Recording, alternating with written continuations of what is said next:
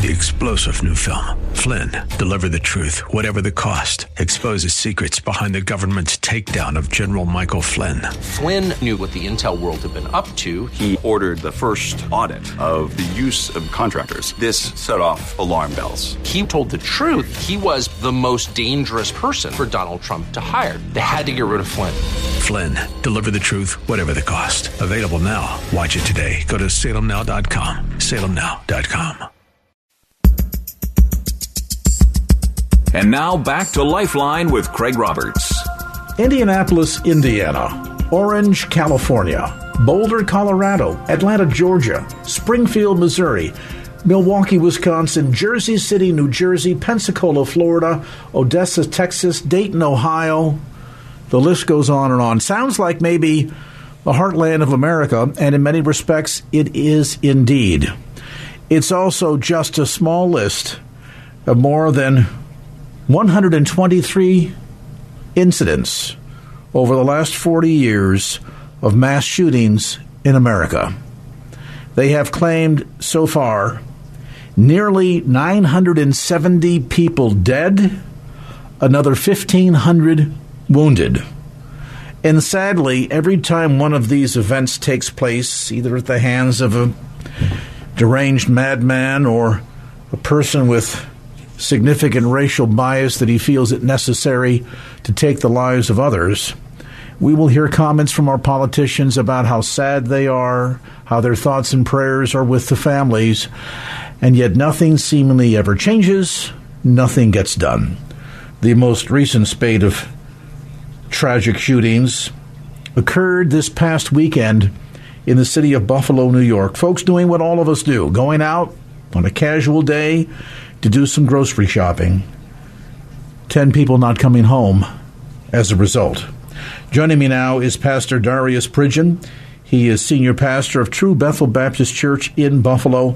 Pastor Pridgeon, thank you so much for taking some time to be with us today. And first, let me say that our hearts go out to you. I know that there are members of your congregation that have been directly impacted by this tragic shooting. From a Christian perspective, of course, we know, as Scripture tells us, to be absent from the body is to be present with the Lord, and that is the comfort that we take as believers. And yet oftentimes we look at these tragic events, and as we try to understand them, not just for ourselves, but to help our children understand them, I think oftentimes we find ourselves at a loss for words to try to help us sort of reason through what appears to be on the surface to be so unreasonable, so unfathomable.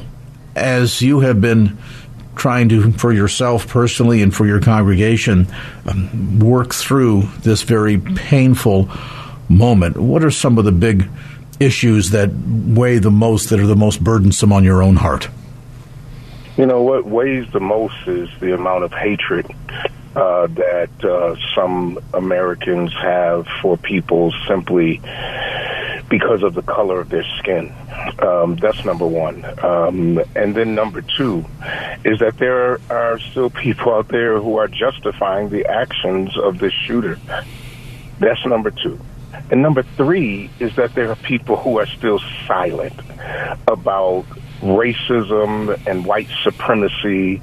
And yes, I'm a pastor. I have other friends who are pastors, both black and white. And I've been very clear. It's not enough for you to talk to me about Jesus without talking to me about justice. Because Jesus was a person who sought justice, and he came, it may have been a spiritual battle, but at the end of the day, those are the three things that weigh heavy on my heart, that people will call from across the world and say, I'm glad you're safe, without acknowledging the fact that they speak against racism and that they speak against white supremacy and bigotry at all levels. That's what weighs most on my heart. What do you think? And again, I realize that in part this is sort of a rhetorical question because it's difficult, I think, to get into the heads of people that commit these sort of acts. But when you see what our nation has gone through, the tremendous progress in many respects that we have made since the 1960s, the Civil Rights Act, the efforts of people like Martin Luther King, the church very much in the forefront of leading the charge, so to speak, to bring about a greater sense of fairness and parity amongst all Americans. And yet it seems like in recent years, for every 3 steps we've taken forward, we've taken 5 steps in the reverse direction. And I think what is perhaps the most difficult thing to wrap our minds around is why some of this level of anger and hatred is being tolerated. I mean, in this case, for example, I find it difficult to fathom that there were people around this young man that didn't see this seething below the surface and about to bubble out. And I guess it leads to the question, Pastor Pridgen, and that is, how should we as the church be responding to these events with more than just, we're sorry to hear it? Yeah, I think, and I was asked, someone made a comment to me on another interview and said, our church prayed for Buffalo. And my next question was, and did anybody in the church address racism? Did anybody in the church address white supremacy? And the answer was simply no.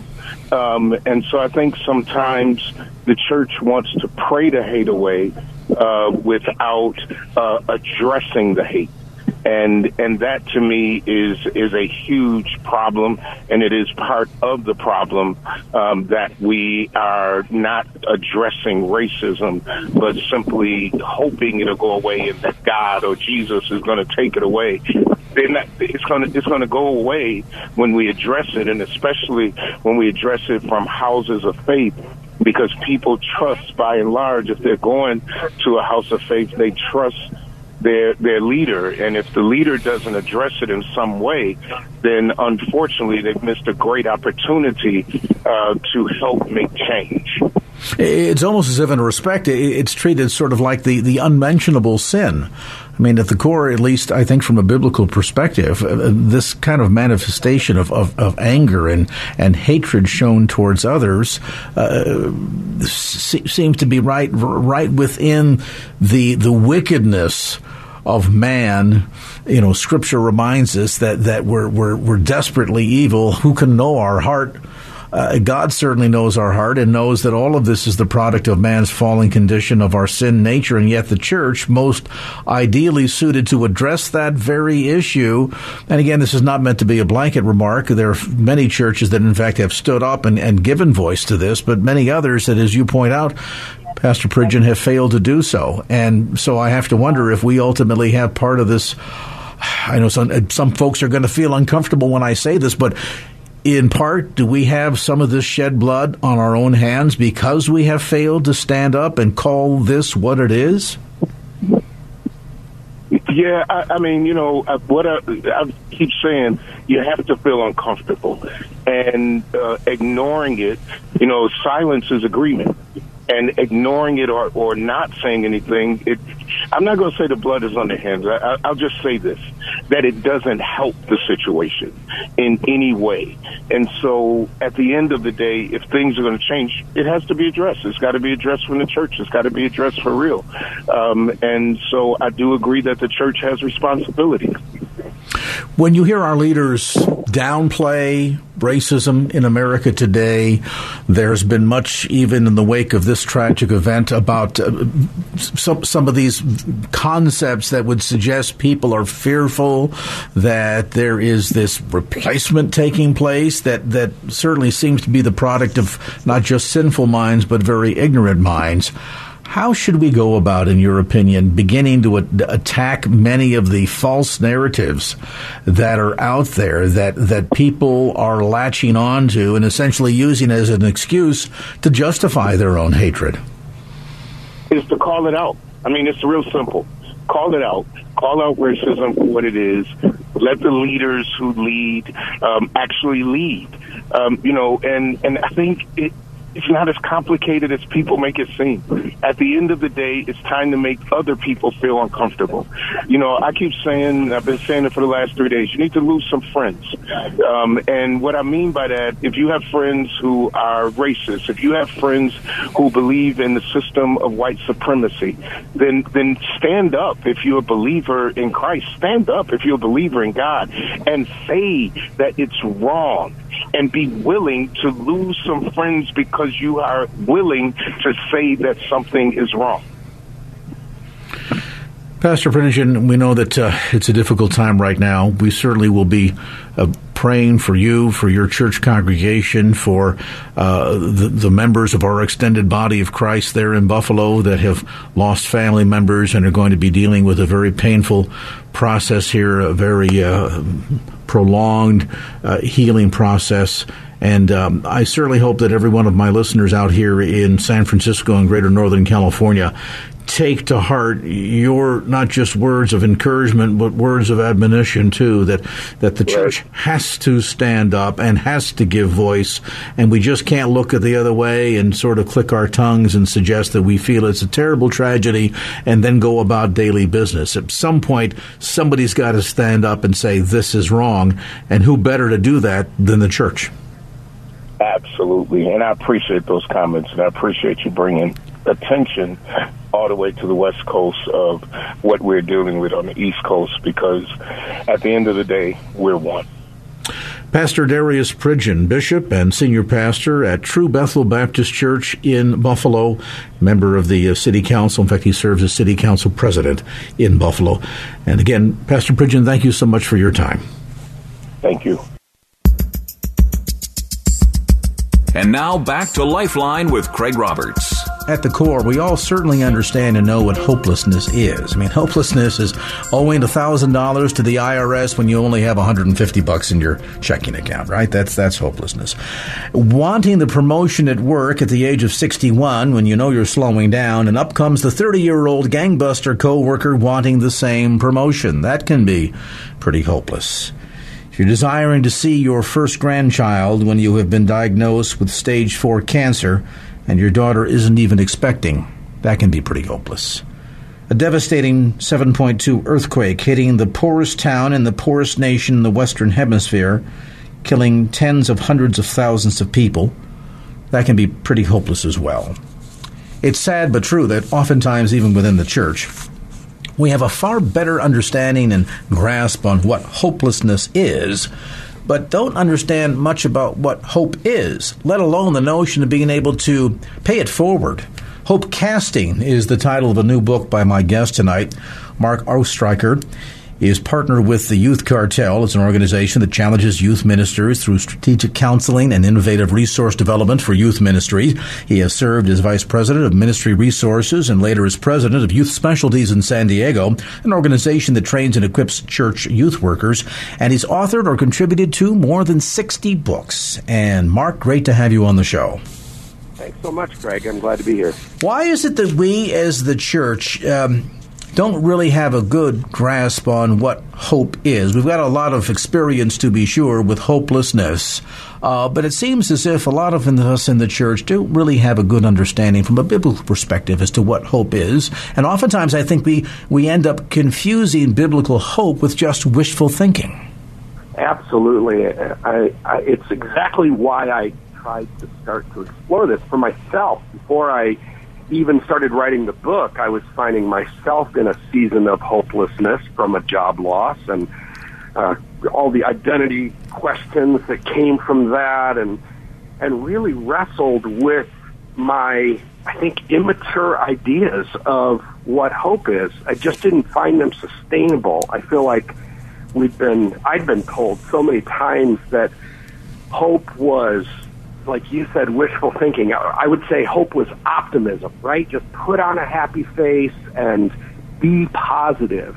And I wasn't finding that all that helpful. It wasn't doing anything for me. And when I tried to start looking at what other Christians were saying in books and things like that, I looked on the internet and on Amazon and stuff, and so much of the language of hope was only connected to the afterlife, which is beautiful and wonderful and true, but it wasn't enough to pull me out of bed, right? It wasn't enough to give me fuel of kind of encouragement for that given day. It's not like I was in a deep depression, but I was in a tough place. And so I started to really search Scripture and found that my understanding of hope was not lining up with the Bible. Yeah. And I think, ironically, I mean, that's something that I think a lot of us certainly struggle with, no matter what stage we happen to be at in our walk with Christ. And I think also we tend to apply, as I think you're suggesting, Mark, a lot of secular definitions to hope that kind of seems as if, well, if we somewhere in there quote a Bible verse in the process, we've somehow brought it back to the biblical perspective. I mean, for example, it's not unusual for people to say, well, having hope, at the end, it just makes you the optimist. And then people will say, well, I know so-and-so, he's a natural optimist. Okay, so then define for me an unnatural optimist.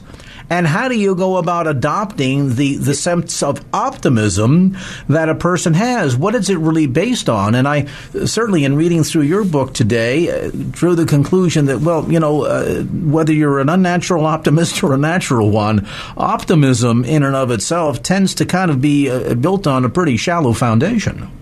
Yeah, and I'm not anti-optimism. I would say I am an optimist, and I'd much rather be around a group of optimists than a group of pessimists. So I'm pro-optimism. It's just not the same thing as biblical hope. And optimism is helpful in little short spurts, but for a lifetime of meaning and purpose, and it's particularly when we're in difficult seasons, we need something more than that, and that's when hope comes into play. What strikes me about the lessons that you share in the book, and we're going to get into this deeper after we do a timeout here, but what strikes me is that you show us through the book that the journey to hope is not just a snap your finger and you're there, that in fact the journey to hope takes us through hopelessness. Yes. Mm-hmm. Explain a little bit about that, would you? Because some people say, well, wait a minute, I don't want to be in hopelessness. I just want to hurry up and quick get me to hope. Maybe the easiest way to do that is to start with where this first started to become an awareness for me. And you mentioned in your intro of me when an earthquake hits the poorest country or the poorest city in the Western Hemisphere, and that's where, in Port-au-Prince, Haiti, this started to shift for me.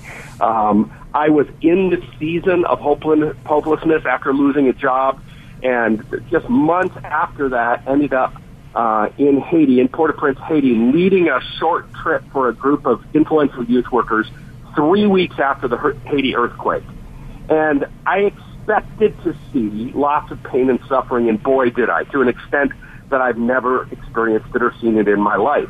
What shocked me, and I didn't expect at all, was the deep level of hopefulness that I found in Haitian believers. And it was completely unexpected. We were driving down a busy road on our first day in Haiti, we had to drive over from the Dominican because the Port-au-Prince airport was still closed. And we got stopped in traffic, and we saw all this crowd of people up ahead and thought it must be a protest. And several of us jumped out of our little minivan and made our way up to see what was happening. And when I came upon this crowd of about 1,000 people, still assuming it was a protest, I felt I want to separate from my group and kind of get in the middle of this and try to feel what's going on, because I couldn't understand the language. Of course, they're speaking in Haitian Creole. So I pushed my way into the middle of the crowd, and it wasn't until I was in the middle of the crowd that I noticed that all of the people had big smiles on their faces. They weren't angry faces of protest. And these two little old Haitian women came up to me, grabbed my hands, and through body language made it clear that I was supposed to start dancing. For an overweight old white guy, it was kind of an awkward moment for me, but it was compelling, and I knew that I needed to give myself to whatever this experience was, and I started hopping around. I noticed they're not yelling, they're singing, and all of these quick realizations came to me. I noticed at the end of the street there was a band up on a stage, and it suddenly struck me these people are worshiping God, which was completely counter to what I expected. And then I realized these people have experienced more pain in their life than I ever will. Every one of them, I came to find, have lost people, lost homes, lost jobs, but they have a level of hope that I have never experienced. And that verse that I'd memorized as a child in a Bible memory program from the book of Romans, when Paul says to us, we have, I'm just blanking on the verse. We rejoice in our sufferings. That's it. We rejoice in our sufferings because suffering leads us to character, and character leads us to hope, and hope doesn't disappoint. And it just dawned on me, these people know hope because of their sufferings. And in their exile and honest expression of pain to God, Jesus comes and meets them and brings hope to them. That was the revolutionary moment for me. And hopefully it's going to be a crystallizing moment for our listeners as well, as we're talking about this issue of not just finding and keeping and sharing things unseen, that experience of hope, but sort of playing that hope forward toward others. The book is called Hope Casting. Its author with us today, Mark Oestreicher. We'll take a brief time out. Back with more as Lifeline continues. And now back to Lifeline with Craig Roberts. Welcome back to the conversation. We're visiting today with author Mark Oestreicher. We're talking about the issue of hope. His new book is called Hope Casting. And as we've been discussing, oftentimes we have a better handle on what hopelessness is than what true biblical hope looks like. Is hope inextricably, in your opinion, Mark, tied to faith? That's a great question. You know, it's interesting you ask that because I have some relatives in my extended family who are excited for me about my book, but are not believers. And as they've started to read this, they've asked the question, so I'm not a Christian. Does that mean that I can't experience hope? And they're kind of pushing a little bit because they are wanting to know if I'm writing them off. But they're also curious, genuinely curious. And I think it's a fascinating question. I have to say, and there's part of me that isn't completely sure about that. I believe that God gives out, through God's gracious love, gives out gifts to people whether they acknowledge God or not. But I do believe that faith plays a particularly important role in our understanding or experience of hope. That role is particularly played out when we face fear. And so what I discovered, Craig, as I started to dig into both the biblical examples of hope, particularly in the book of Isaiah, but I think we see this unfold in lots of stories in the Bible also. And as I dug into what some people way smarter than myself, particularly people like Walter Brueggemann and Jürgen Moltmann, theologians who have written on the topic of hope, what I saw was this pattern that started to emerge, that from a place of exile, we today experience exiles that are maybe not being forced from our native land, but we experience relational exiles or a loss of dreams or our future, all kinds of different exiles. From that place, if we're able to be honest with ourselves and honest with God about our dissatisfaction, if we're willing to release control and ask for salvation, then the next thing that happens is this place of fear. As soon as we release control, and in some ways I think the idea of putting on a happy face and using positive thinking is really a control mechanism, right? I'm going to try to control this situation into being positive. And that doesn't deliver hope.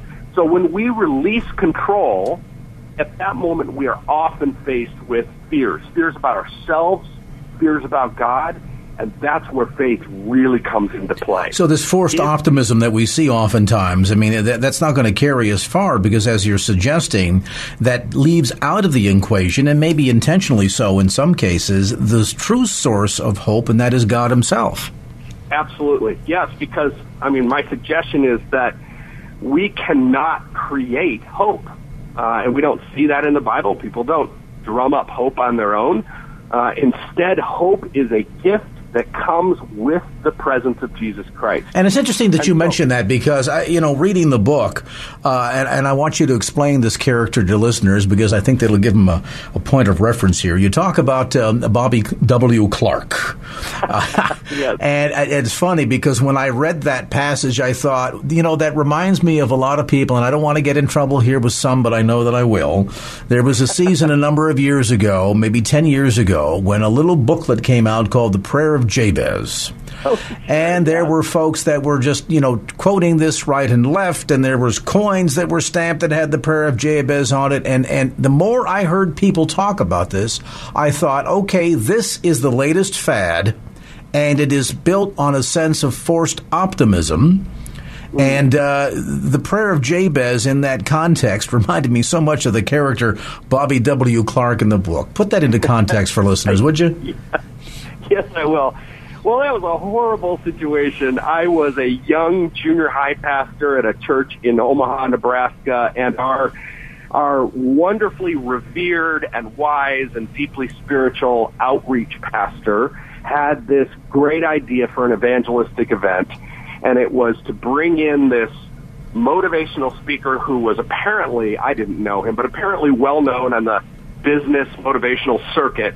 And he happened to be a Christian, but most people didn't know that. So the idea was bring in this motivational speaker, have a nice dinner in a hotel banquet room, have our congregation bring their business associates who didn't know Jesus, and then have this guy talk, give some business principles, and then present the gospel. In some ways, it was a classic kind of bait and switch, right? We wanted you to come for the business bits, and then suddenly we're going to bring the gospel on you. Come for the business and stay for the altar call. Got it. Yeah, exactly. And it was done in a horrible way. And I experienced it because even though I didn't have business associates because I worked at the church, my wife did. And so, I guilted my wife into guilting some of her coworkers to come to this thing. And because they were friends with her, they came, and it was horrible. So Bobby W. Clark, who I mentioned in the book, is not his real name. I changed his name because I have no interest in defrauding or defaming a now dead motivational speaker. But he had this shtick, Craig, that he used, and there's part of me that's kind of impressed that anybody who has a signature move, and when they do that move, you think, oh, that's Bobby W. Clark's move. That's kind of impressive, right? So his move was that he would say, life is wonderful, but when in between is and wonderful, he would kick his leg really high up in the air, which was a little strange and unique to see from a very tall businessman in a suit. Yeah, I mean, if it's the Rockettes, at the Radio City Music Hall, it might be different. Yes, exactly. But that was his thing, and he was known for it, right? It was his motivational line. Life is wonderful, high kick. And at this point, I think he came out of retirement to do this event at our church. He was an older guy, and I don't think he'd done the high kick in a few years. And he talked business stuff for, I don't know, maybe 3 minutes, really, really short. And then he went into just a horribly manipulative, shallow version of the gospel. And at the end of it, he did his move, but he kind of pushed it. He hadn't done the high kick in a while, and he said, life is, and then you could tell he was just trying really hard to get this thing to work, and he had to try 3 times before he finally got the high kick to work, and it was just terrible. The whole thing was awkward, and I was embarrassed. My wife was embarrassed. But I think in many ways, aside from the hackneyed version of the gospel, which really wasn't the point of why I included that story in the book, I think that idea is selling us a lie, and it's a lie that's very prevalent in American culture, and that's that just if you smile, if you grin and bear it, then everything will be fine. Like you mentioned Prayer of Jabez in the book, I mentioned kind of the secular counterpart in some ways, which was the book The Secret, which told everybody, sold by the millions, told everybody if you visualize your positive future and believe it and claim it to be true, it will become true.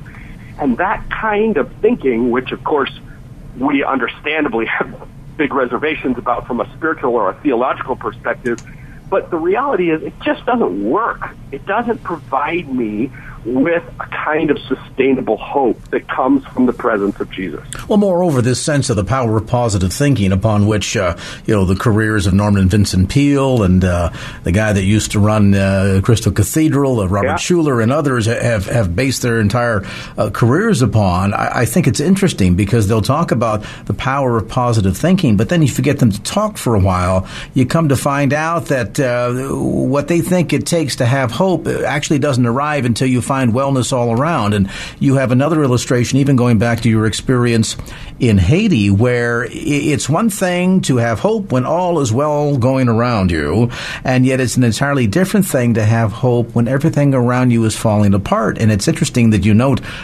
people, and sometimes from our first world perspective, in a third world perspective, we would think this is just a hopeless circumstance. And yet, as you discovered that group of believers in praise and worship in Haiti following this horribly devastating earthquake, I was down there in November, and believe me, 5 years later, not much is better. And yet, in the middle of all of that, they found hope. And I guess that's really what you're talking about. It's finding hope in and through those difficult moments, the exile moments.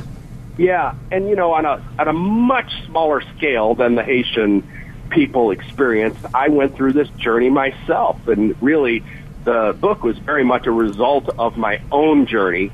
And it was around that time, feeling very kind of lost and wondering what I should do next in my life. How would I both provide for my family, but also where would I find meaning? The job I had was one of deep meaning, and all of my friendships and everything were connected to it. So all of that was stripped away.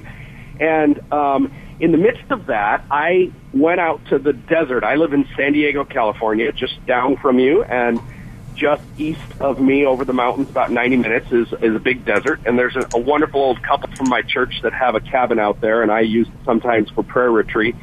So I went out for a whole week I was just hoping to meet God. I needed to be silent. I needed to get away from the screaming voices of fear that were in my head. And I went out there and I did something very interesting. I had a friend encourage me that it would be good to give space to the different strong emotions that I was feeling. And I tend to be fairly reserved and held back about my emotions, which is, I don't think, all that uncommon for men anyhow. And I went out there and I really gave myself over to a day of anger. And I saw it as a prayer, right? It wasn't just me stomping around and cussing in the desert or something. It was about me being honest about how I was feeling before my God, knowing that God was there with me. So a day of anger and a day of hurt and a day of sadness and a day of fear, and I journaled like crazy. And then finally a day of joy, which really surprised me because I knew I was going to have that day on the fifth day, and I didn't think it was going to be possible. But once I had kind of been honest about all that other stuff, released control, and opened myself up to the presence of God, I found that God, of course God's going to meet me in that space.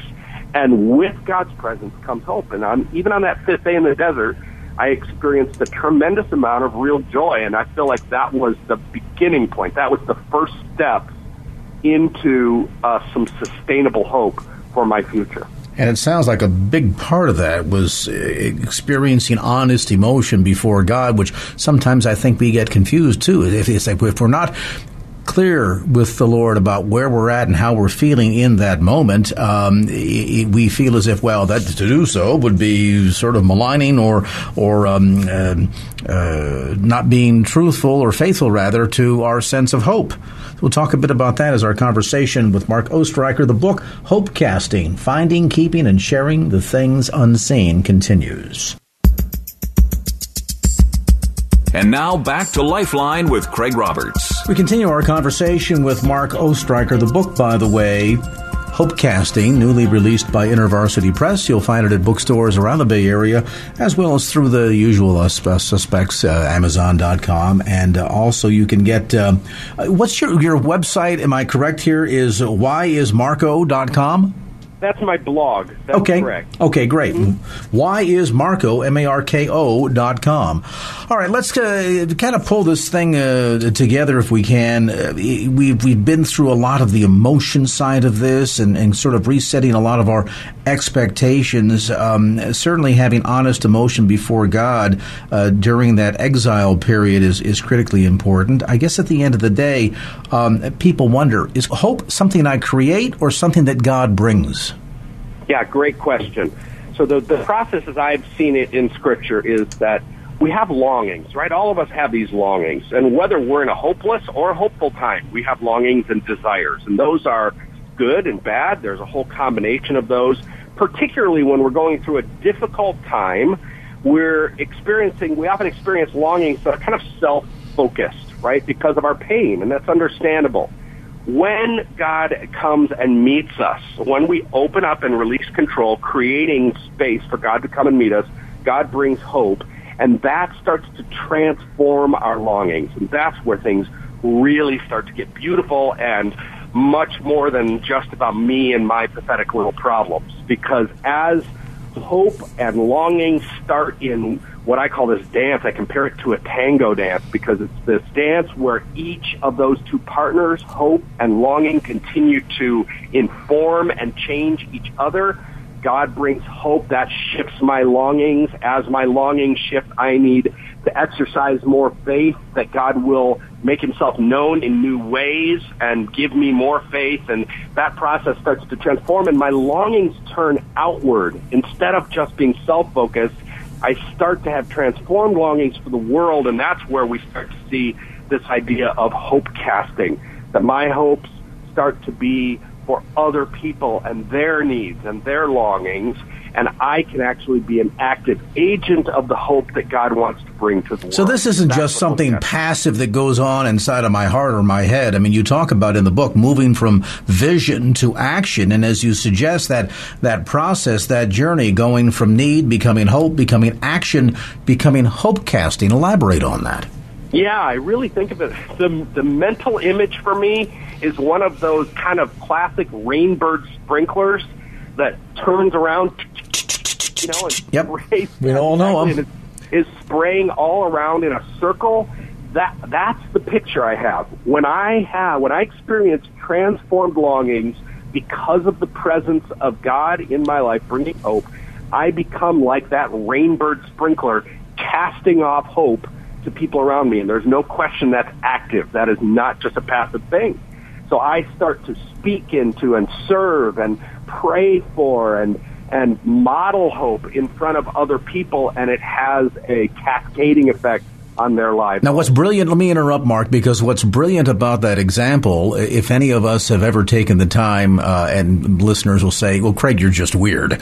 But if any of us have ever taken the time to look at the way the Rainbird sprinkler head operates, there's this metal arm that moves back against a steady stream of water, and it interrupts that stream of water, and it's on a spring, and it pivots back and forth, and each time it flies into the water, the force of the water presses it in the opposite direction. The spring, of course, takes it back yet once again, and that's what gives that sprinkler head the momentum to go into a circle. So it's interesting, because what you're suggesting here is much like the way the Rainbird sprinkler head functions.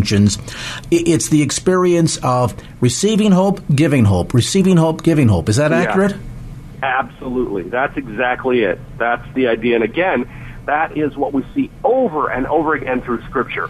Not only unpacked in detail in the book of Isaiah, but we see it in stories like the bleeding woman, the story of Zacchaeus. I see it in blind Bartimaeus. I even see it in the life of Mary. And over again in these stories, we see that pattern emerging.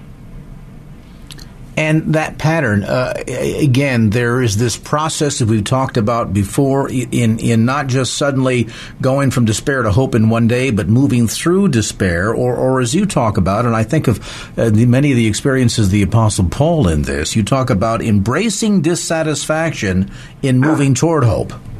Yes.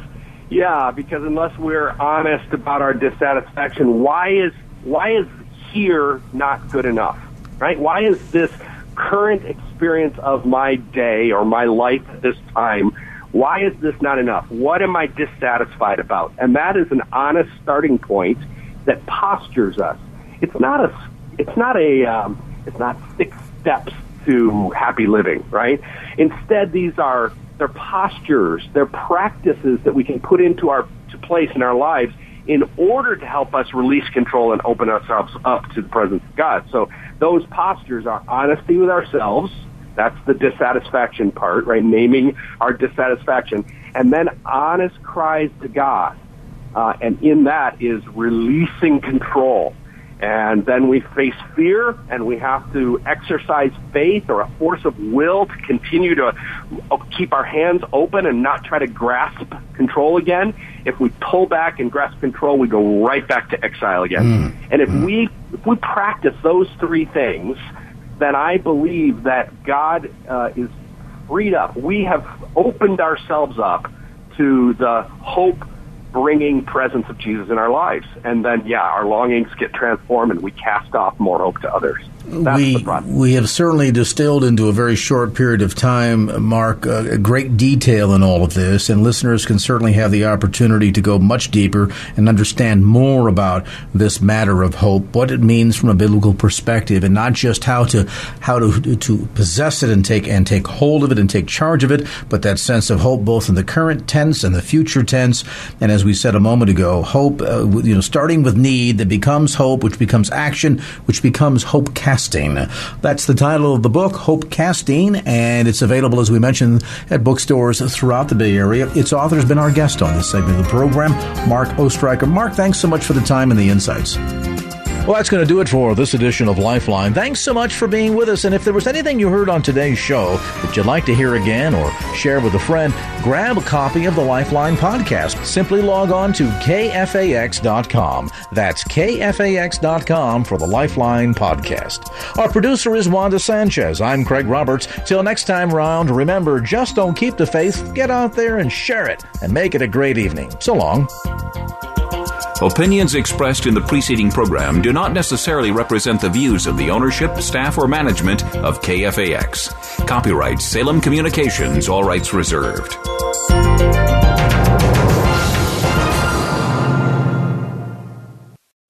3-star General Michael J. Flynn, head of the Pentagon Intelligence Agency, knew all the government's dirty secrets. He was one of the most respected generals in the military. Flynn knew what the intel world had been up to. He understood its funding. He ordered the first audit of the use of contractors. This set off alarm bells.